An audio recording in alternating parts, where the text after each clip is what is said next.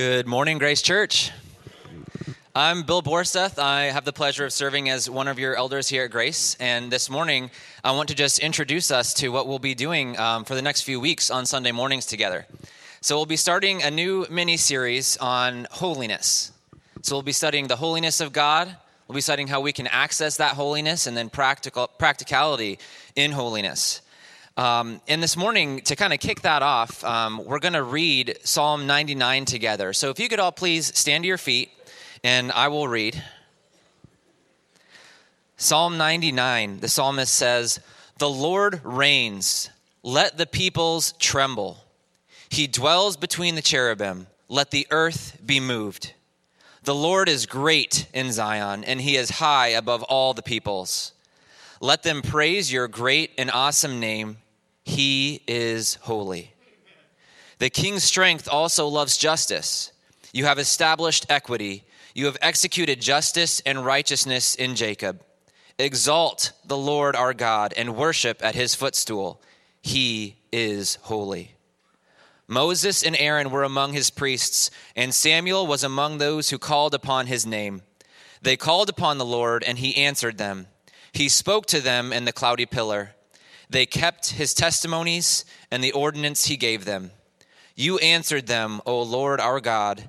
You were to them God who forgives, though you took vengeance on their deeds. Exalt the Lord our God and worship at his holy hill, for the Lord our God is holy. Heavenly Father, God, we pray over the course of these next weeks and continuing on in our Christian journeys that you would make us to be holy. God, you've commanded us in Leviticus and 1 Peter and elsewhere to be holy just as you are holy. And God, we know that naturally we are broken and sinful creatures, but through the power of Christ, God, we can become more like him. We can pursue your holiness.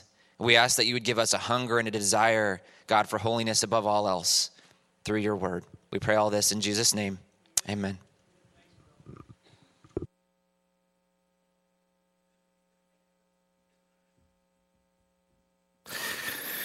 Amen. Thank you, Bill. Welcome. Good to see everyone this morning. And thankfully, we're going to get above 20 degrees today. It's going to seem like a heat wave, isn't it? So we're glad about that. Go ahead and turn your Bibles, if you would, please, to the book of Isaiah chapter 6. Isaiah chapter 6, and we will get there in just a minute. I'm giving 3 weeks to a short series beginning this morning about holiness. And today, I'm beginning with just the holiness of God. I'm calling the sermon Perfect in Holiness, God. We're going to look at the one passage. We're going to refer to another passage, but I have to admit a couple of things this morning before we really get started in this, and that is this. First, the holiness of God, and this subject matter should be a series much, much longer than what I'm giving to it this morning because it's just endless. And then second, I am woefully under-equipped to describe and reveal the holiness of God. I just want you to know that. I'm going to use the best words I can, and I'm going to reveal to you the best way that I can the holiness of God, but I'm woefully under-equipped to do such a thing. With my limited intellect and tools, it's like me taking a toothpick to Mount Everest, or it's like trying to empty the Pacific with a teacup. It's just impossible. And here's what I do know. I know this, that the most oft-repeated self-description of God in the Scripture, the way that he describes himself the most, is holy. Holy, holy, holy. He is holy. We better figure it out because it's the way that God describes himself. So what is holy? What is holiness? I may even have a harder time with the definition of that, to be honest. Whatever it means, I know this. I know that when we start talking about holiness, people get nervous.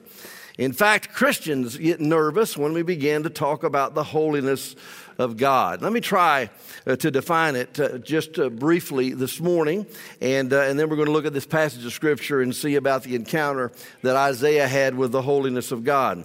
To be holy means this. It means to be set apart, separate, different, unlike. And when we're talking about God's holiness, we're talking about his absolute purity.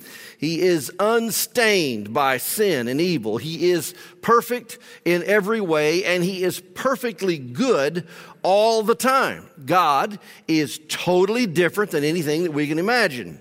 He's holy. God is transcendent. He's apart from his creation. He's immanent. He's present with all of his creation. David said, where can I go from your presence? That isn't this. It isn't that God follows us everywhere. It's that he is already present everywhere we might choose to go. I could go on with many attributes of God, like his omniscience and his omnipresence, his omnipotence, his justice, his love, his wrath, his goodness, his self-existence, eternal nature, his infinitude, his immutability, and many, many more. But in all of these things, God is holy. In all of his attributes, he is holy in those attributes. His love, grace, mercy, and justice, and his wrath are holy. I know in this modern world we live in, a God who is holy in his love, how could he be holy in his wrath? How could a loving God ever be wrathful? It doesn't fit in our thinking. And so he is this. He is different. He is always who he is in holiness. He is different than man. He is different than our imaginations of him. He is unlike idols. He is not at all like anything. It cannot enter into our mind. In fact, we're going to relate the true, invisible God who is holy. We're going to relate him to something that we've seen, something that's created or made, even if we try. He is not like anything that we can talk about. He is perfect in holiness. His love is holy. His goodness is holy. His power is holy. His wisdom is holy. Holy is the Lord. We read it a moment ago, Exodus 15:11. Who is like you among the gods, O Lord? Who is like you? Majestic in holiness, awesome in praises, working wonders. God is holy. Okay, Pastor, you're getting carried away already this morning. We hadn't even gotten into the Bible passage yet. Well, folks, I want to say to us this morning that because we do not have the right view of God, here is the place that we have arrived. The Bible says we have, and that is there is no fear of God in our eyes. Romans 3:18 says that, but it's quoting all the way back in Psalm 36, verse 1. What have we done? Well, we've begun to try to reduce God to a manageable size and power. We want to get God at a place where we can use him, or at least know where we can find him when we need him.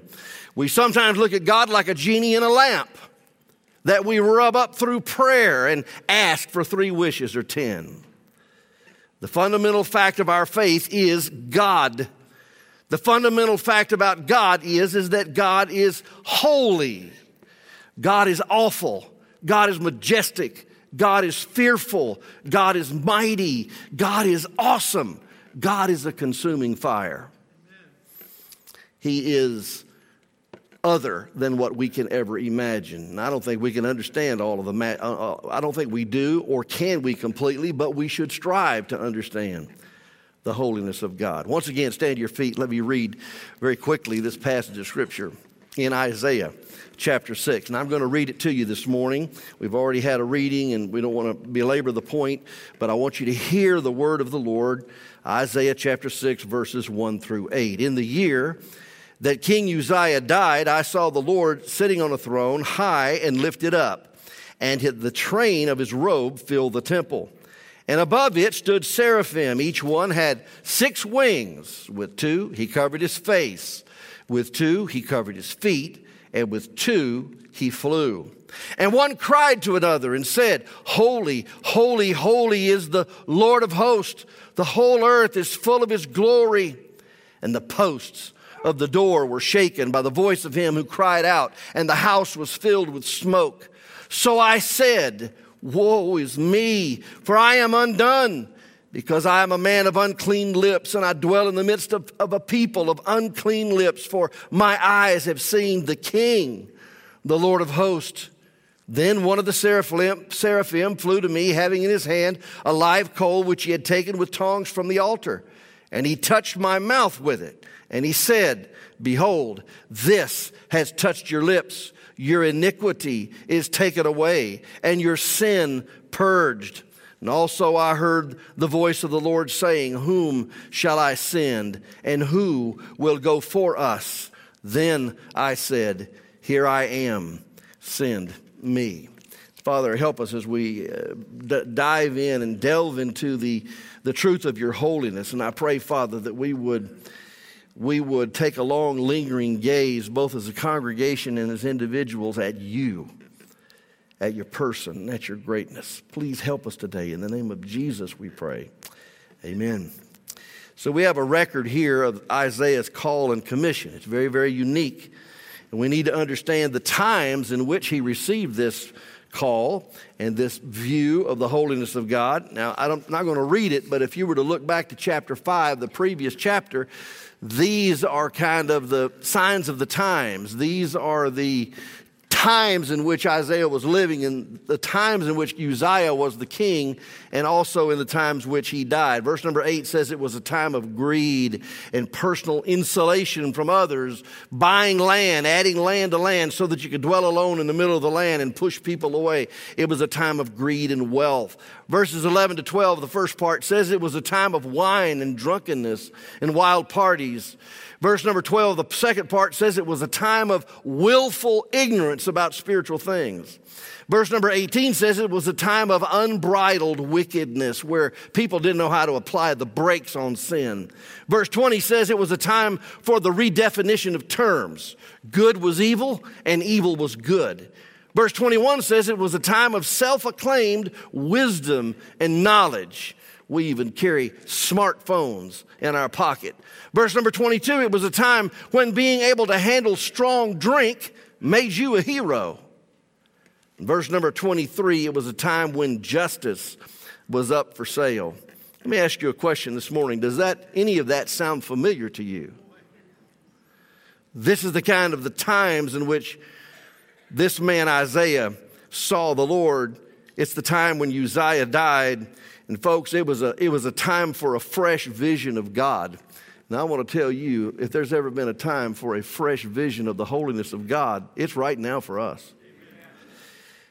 First Chronicles chapter 26 and following relates the story of a mostly good king who began being king in Judah at the age of 16, and he reigned for 52 years, an inordinately long period of peace in Jerusalem in the southern kingdom. The 10 tribes of the north had already fallen in 722 to the Assyrians, but the southern kingdom was experiencing a great time of peace and prosperity, mainly because of the good administration and leadership of King Uzziah, also known as Azariah. He made great advances there in Judah in agriculture, and he reinforced the city walls of Jerusalem. He built up their defenses. He developed commerce to the point that Jerusalem was in the best shape that it had been in since King Solomon. The people experienced a great sense of security and prosperity, largely due to the vision, the direction, and the leadership of a good king. But King Uzziah died. He died. People die. Good government runs its course. Good circumstances don't last forever. And it was this situation.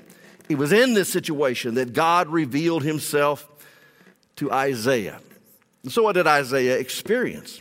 Well, I want you to notice the elements of a life-changing vision in the life of Isaiah. And I just pray as we look at these things, we talk about it this morning, this could be a sermon that would linger with you. Because everything that the Lord needs to do in your heart's not going to happen in the next 20 minutes. It's just not. I'm going to give you some thoughts and pull out the scripture to you and beg God. I'm going to beg God to come down with strength and power by the Holy Spirit in the lives of each and every believer in the room today. But it's not all going to happen right now. And if we just walk out the door and switch it off and not think about it anymore and just go get coffee and get a hamburger, it's not going to do us any good. We really need to look at God, see him. If there's ever any hope of a revival in our midst, in our church, in our state, in our nation, we need a revival. What are the elements of a life-changing vision? Well, first of all, first word, sights. He saw things. He saw a glorious vision. What did he see? He saw God on his throne.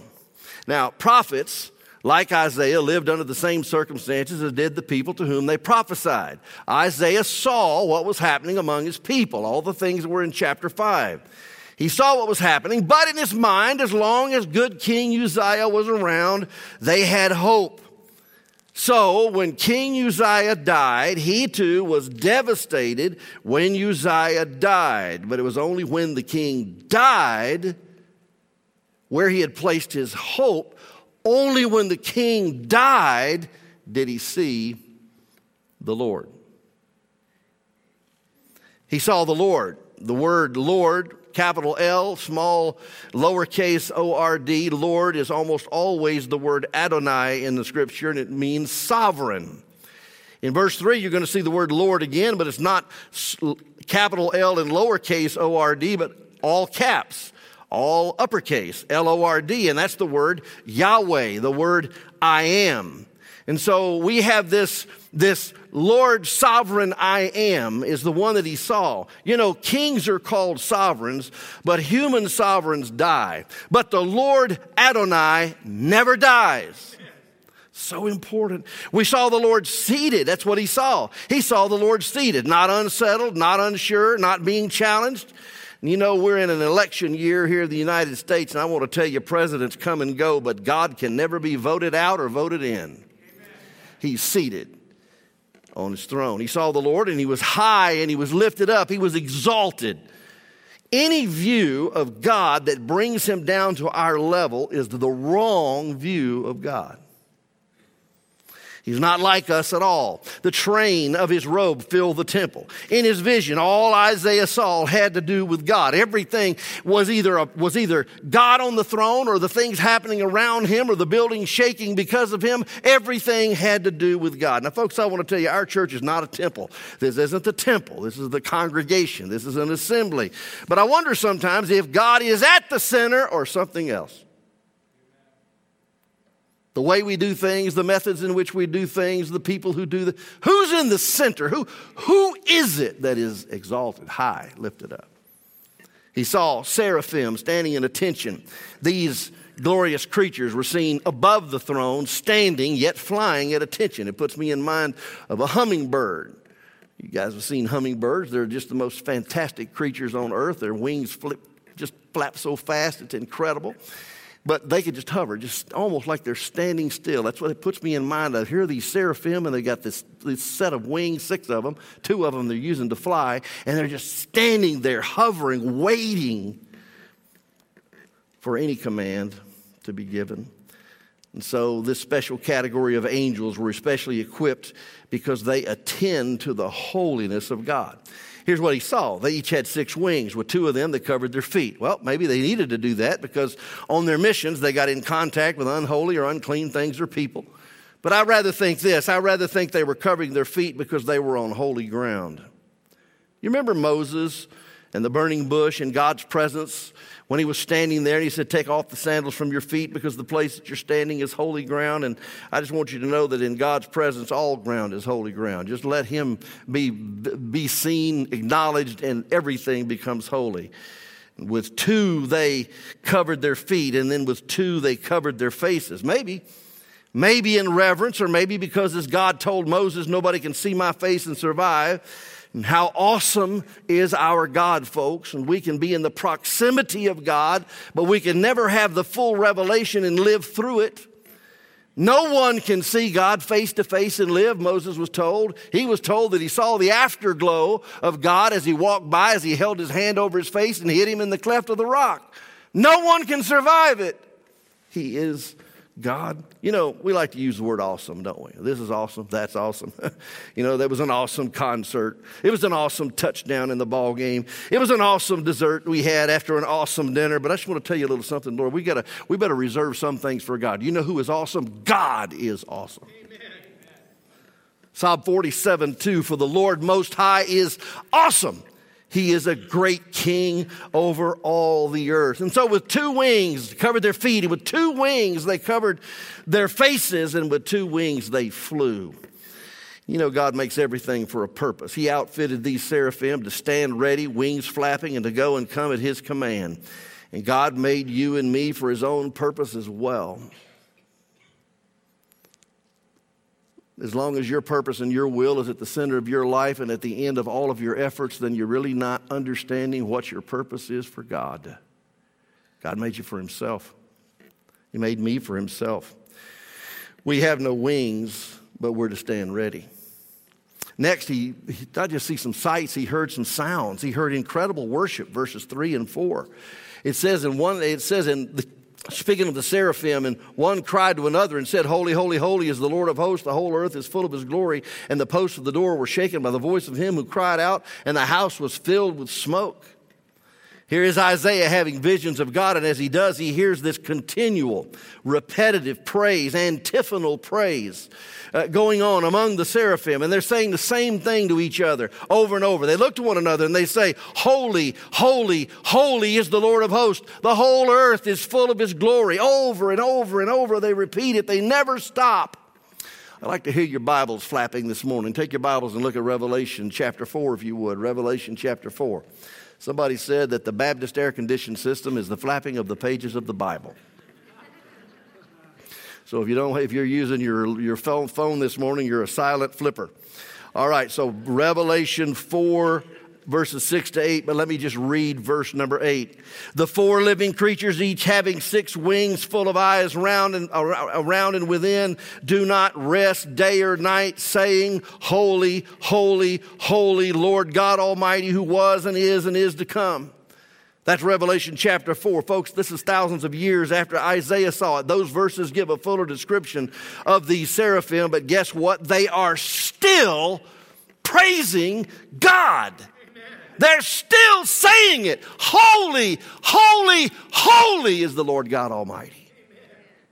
Do we get a glimpse in our own mind's eye of the holiness, the purity, the incredible righteousness of God, that he has set a standard that is so far above every other standard? Do we understand that he is endless in purity, endless in moral righteousness? He is perfect. And that's the one Hebrews chapter says, with whom we have to do and to whom we give an account. Holy, holy, holy. They give that fuller description. You know, let's never tire of giving God praise, of singing his praise, of praying and giving him glory. Don't complain about singing about the holiness and greatness of God. The seraphim spoke of his holiness. They said, holy, holy, holy.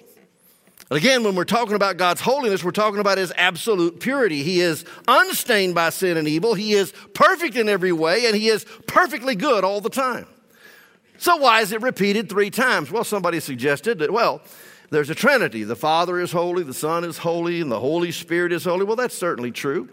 But in the Scriptures, repetition usually means emphasis. This is antiphonal praise going on. They're answering back to one another. So here we have a seraphim, and he says to another, Holy, holy, holy is the Lord of hosts. The whole earth is full of his glory. And another one answers him, yes, holy, holy, holy is the Lord of hosts. The whole earth is full of his glory. Now, do you know that is the only single attribute of God in all the Scripture that is spoken of in repetition 3 times? Never does the Bible say God is love, love, love. Never does the Bible say God is light, light, light, truth, truth, truth, mercy, mercy, mercy, wrath, wrath, wrath. Never. But he says he is holy, holy, holy. God is holy. You say, Pastor Phil, what am I supposed to do with this? Just keep listening. The absence of a clear understanding of God's holiness is the reason for our shallowness. It is the reason for our weakness. It is the reason for our selfishness. It is the reason for our disobedience. We don't really understand how holy God is, and that's why we compromise with the world and with sin in our own lives. Because we're looking at each other, and we're not looking at God. The seraphim spoke of his glory. Psalm 19 is a beautiful passage. It talks about how the creation declares the glory of God, and his greatness is the subject of the universe, macro and micro. And these are the 2 points of praise of the passage. God is holy and God is glorious. So with the psalmist today, we can say that we ought to make his praise glorious.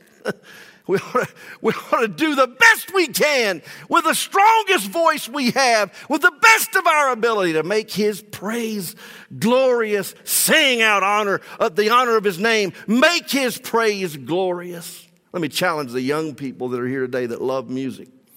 Let me challenge you to give yourself to preparation in order to be able in some way, in some church, in some place, or even among your friends, to make his praise glorious. The temple shook. There's some more noise. The temple shook with the voices of their praise. Isaiah is watching and listening, and he's feeling it. The antiphonal praise of the seraphim, just 4 of them. There's only 4 of them, but the temple was shaking down to the foundation. You know what? It kind of gives new meaning to the idea that the place was rocking. But Isaiah's reaction was this. He didn't say, wow, I have seen the Lord. What a privilege. This is amazing. I'm the only one here. I'm going to write a book and I'm going to go on the road and tell everybody about it. That's not what he did. No. Third point, senses. Sight, sounds, and senses. He sensed his utter despair. He said, I am undone. Whoa. I am undone. It means ruined, devastated, destroyed, doomed, lost. Why is that? Well, he says, my words are wicked. My words are wicked. The Bible says that a perfect man is the one who can control his tongue and the words that come out of his mouth. Let me ask you a question this morning. Do you ever sin with your tongue and your words? Isaiah did. I do. Do you know why our words are wicked or untrustworthy sometimes? Matthew records this, Jesus saying in verse 18 of chapter 5, those things which proceed out of the mouth, or chapter 15 and verse 18 says, those things which proceed out of the mouth come from the heart, and they defile a man. For out of the heart proceed evil thoughts, murders, adulteries, fornications, thefts, false witness, blasphemies. Oh, I'm just so sorry I said that's not really me. This is a real famous thing today. We say something, lose our temper, get angry, and do this. Oh, that's not really who I am. Sure it is. Because out of the abundance of the what speaks? Our words reveal our heart. Something else.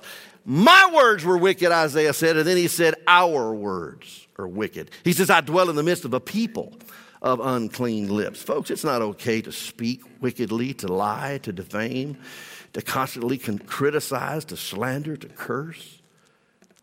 Have you ever seen the degeneration of language to the point that it is today, that in every conversation it's almost expected, men, women, young, old, under every circumstance, and God forbid even some preachers saying in order to be more relevant they use cursing in the pulpit?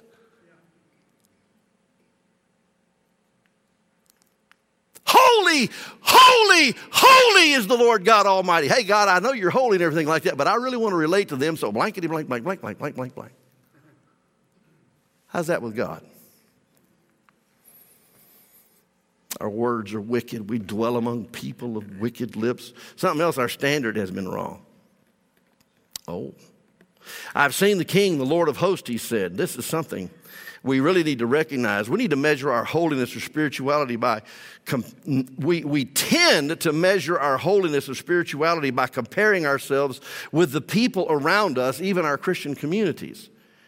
We measure our holiness, our personal spirituality by looking at the people around us. Well, you know, there's Bill and Tom, and there's Susie, and there's Susanna, and you know, they're doing this, and I'm as good as they are, and I must be doing okay. I must be holy. Jerry Bridges wrote a book called The Pursuit of Holiness, and in that book, he calls what I just said, he calls it cultural holiness. That is, there's a level of, there's a degree of, there's a place of holiness that we rise to that we really don't go any further because we keep looking around at each other. The Bible says that when we compare ourselves among ourselves and measure ourselves by ourselves, we are not wise. Cultural holiness is not what God is talking about. Did you know what, folks? Did you know that we're not supposed to look at each other to determine our level of holiness? We are not called to look at the people around us. We are called to look at Jesus Christ, that we are called to conform. Romans chapter 8 and verse 29, for who he called, he destined and predestined to conform to the image of Christ. We will never sense the need for repentance as long as we compare ourselves to each other. We will never sense the deep sinfulness in ourselves until we get a look at the Lord. We need to sit with Isaiah and get a good look at the throne room. Number 4, write the word down. There was sights and sounds and senses, and then there was salvation. He received deliverance, salvation in the sense of deliverance at that moment. Isaiah saw God as he is, and then he saw himself as he was. A sinner in a state of devastation and destruction. And folks, we are never closer to deliverance than when we recognize and admit the truth of our sinful condition. A few moments ago, before I came in the auditorium, and I don't know where she went. Shalene was sitting up here just a minute ago. Are you still in here, Shalene, anywhere? I went by the table out there, and I challenge you to go by that little table that she has over there. And it just, my breath caught in my mouth as I looked at those little bitty images, those little bitty figures of a 7-week-old, a 9-week-old, and a 3-month-old, and so on, of a little baby in its mother's womb. And I hear Christians, and I hear so-called Christians that are in touch with this age saying we need to take another look at this idea of abortion. Maybe we've got it wrong. Psalm chapter 139 says that we are fearfully and wonderfully made in our mother's womb. Before we were ever thought of, God began working. We're not called to be like the people around us. We're called to be like Jesus.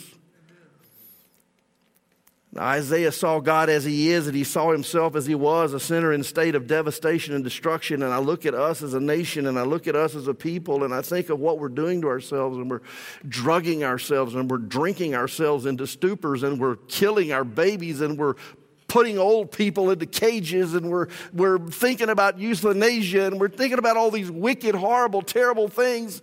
And it's happening to Christians. Stop looking around at the culture to get your measure of what is right and wrong, and start looking at God.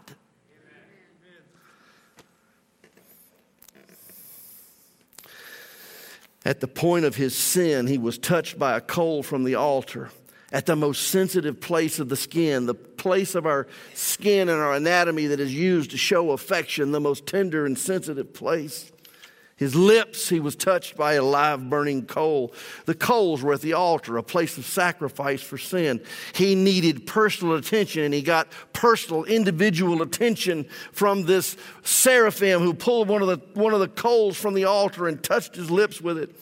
And folks, it just makes me want us to understand that dealing with my own sin is my issue. It's not a corporate issue. You can't be saved, be changed, or be revived on the basis of what's happening around you. It has to be personal and individual. And great revivals in groups start with a great revival in single individual people.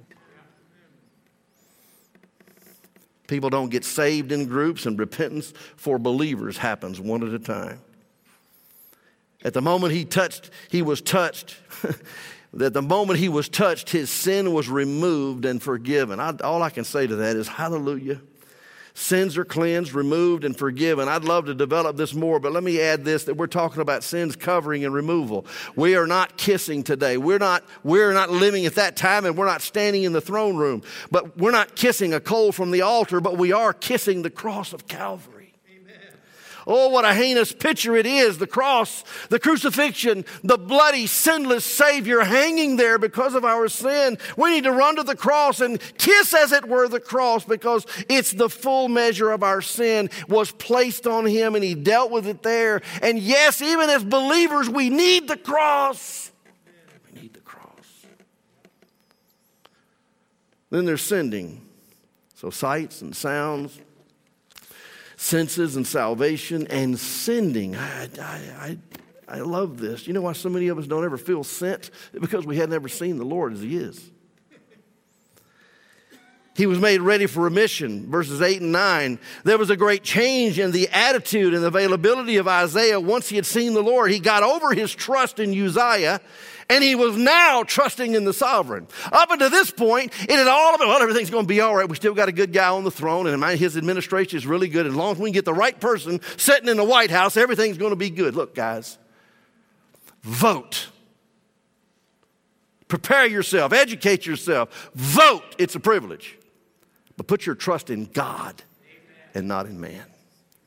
Oh my, we need to look at the Lord. You know what he did? He heard the Lord calling. He heard the Lord calling him. Whom shall I send, and who will go? And he didn't have to convince him of anything, Jesus or God didn't at that point, because his heart was now willing. And he said, send me. Here I am. I'm not hiding. I'm not afraid. I'm not ashamed. Send me. He said, go then.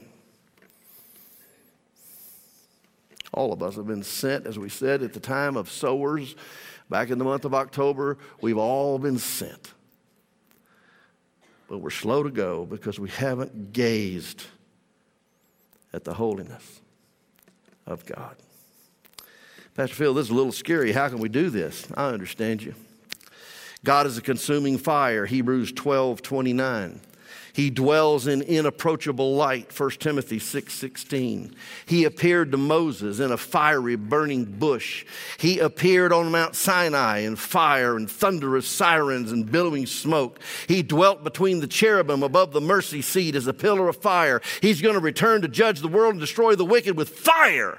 But God also, think about this. The Bible teaches that this 3 times holy God, this awesome God, this awful God, this powerful God, this unapproachable God was made flesh, and he dwelt among us, and we beheld his glory as of the only begotten of the Father, full of grace and truth. He was born to us. He dwelt with us. He lived and died for us. And he said to Philip, if you've seen me, you've seen the Father.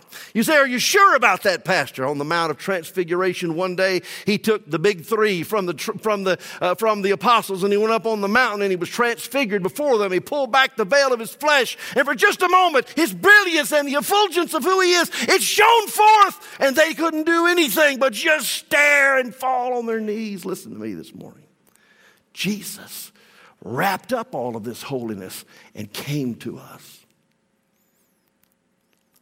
We need to be fearful of God Almighty, but we need to be willing to approach God Almighty because he approached us. Jesus came to us. Isn't it wonderful we can know God? Isn't it wonderful that we can come into his presence? Isn't it wonderful that the throne room of God is a place where we can find grace to help in time of need? Isn't it wonderful? But do we go and look at God?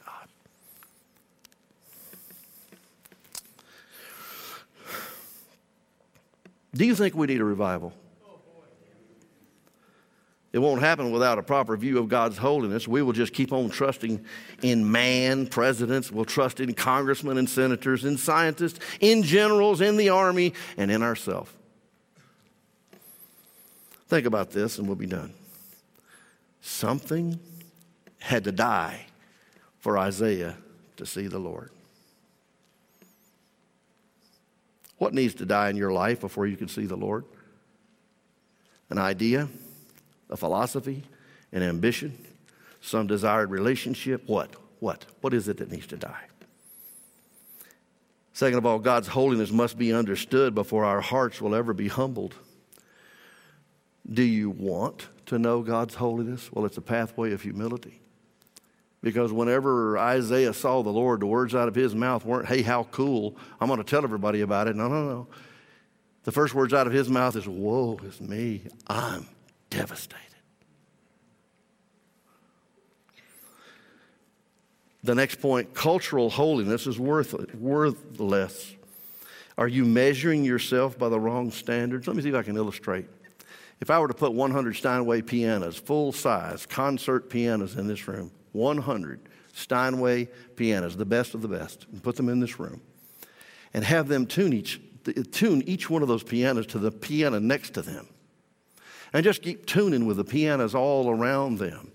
We would never get we would have dissonant sounds. We wouldn't have any kind of consistency. They wouldn't be tuned right. The tone wouldn't be right. Nothing would be right because they're being tuned to each other. And the way to get those 100 Steinways tuned right is to have one single perfect pitch coming from the tuning fork and everybody tuned to that, and then we get the 100 in harmony. And the way that we as believers are going to find the unity and the usefulness and the holiness of life that God wants us to have is not by looking at each other and trying to compare ourselves with each other, but only looking at God. We get unified when we get purified. I'm just telling you this morning, let's stop trying to compare ourselves with people and let's start looking into the Word of truth, the Word of God on our knees. I was reading a book by A.W. Tozer this week about searching for God. about desiring God, about knowing God, about wanting to know God's holiness. And I was reading it. And he talked about his own personal desire to know God, and the only way he found it is on his knees, on his face, before the Word of God, regularly seeking the Lord and not seeking people. He sought the Lord. God is holy, and he calls us to be holy. My question for you is, do you want it? I don't want to be too holy, because if I'm too holy, then people, they'll run off from me. See, there we go. Our world doesn't need us to fit in better. Our world needs to see that we have been with Jesus. Because what happened in Acts chapter 3 and 4? What happened when they took knowledge of these miracle workers who had healed the man at the temple gate? What did they say? They took knowledge of them, that they had been with Jesus. We need a heavy dose of the holiness of God. We need to look at it. We need to ask him to make us holy. Would you bow your heads?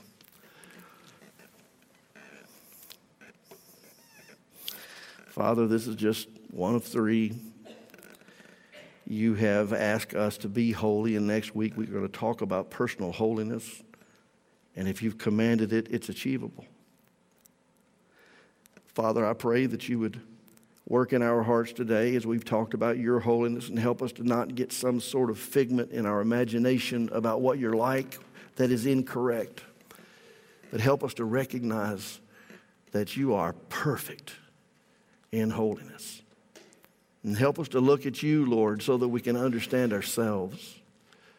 Father, I pray that as we continue in this, that you would begin a revival in our hearts, a revival in our spirit, a hunger and desire for holiness, a hunger and desire for righteousness. Oh God, please make us holy. Please help us, Lord, to make us holy so that we stand apart and somebody can even hear our witness. We ask this in Jesus' name. Amen.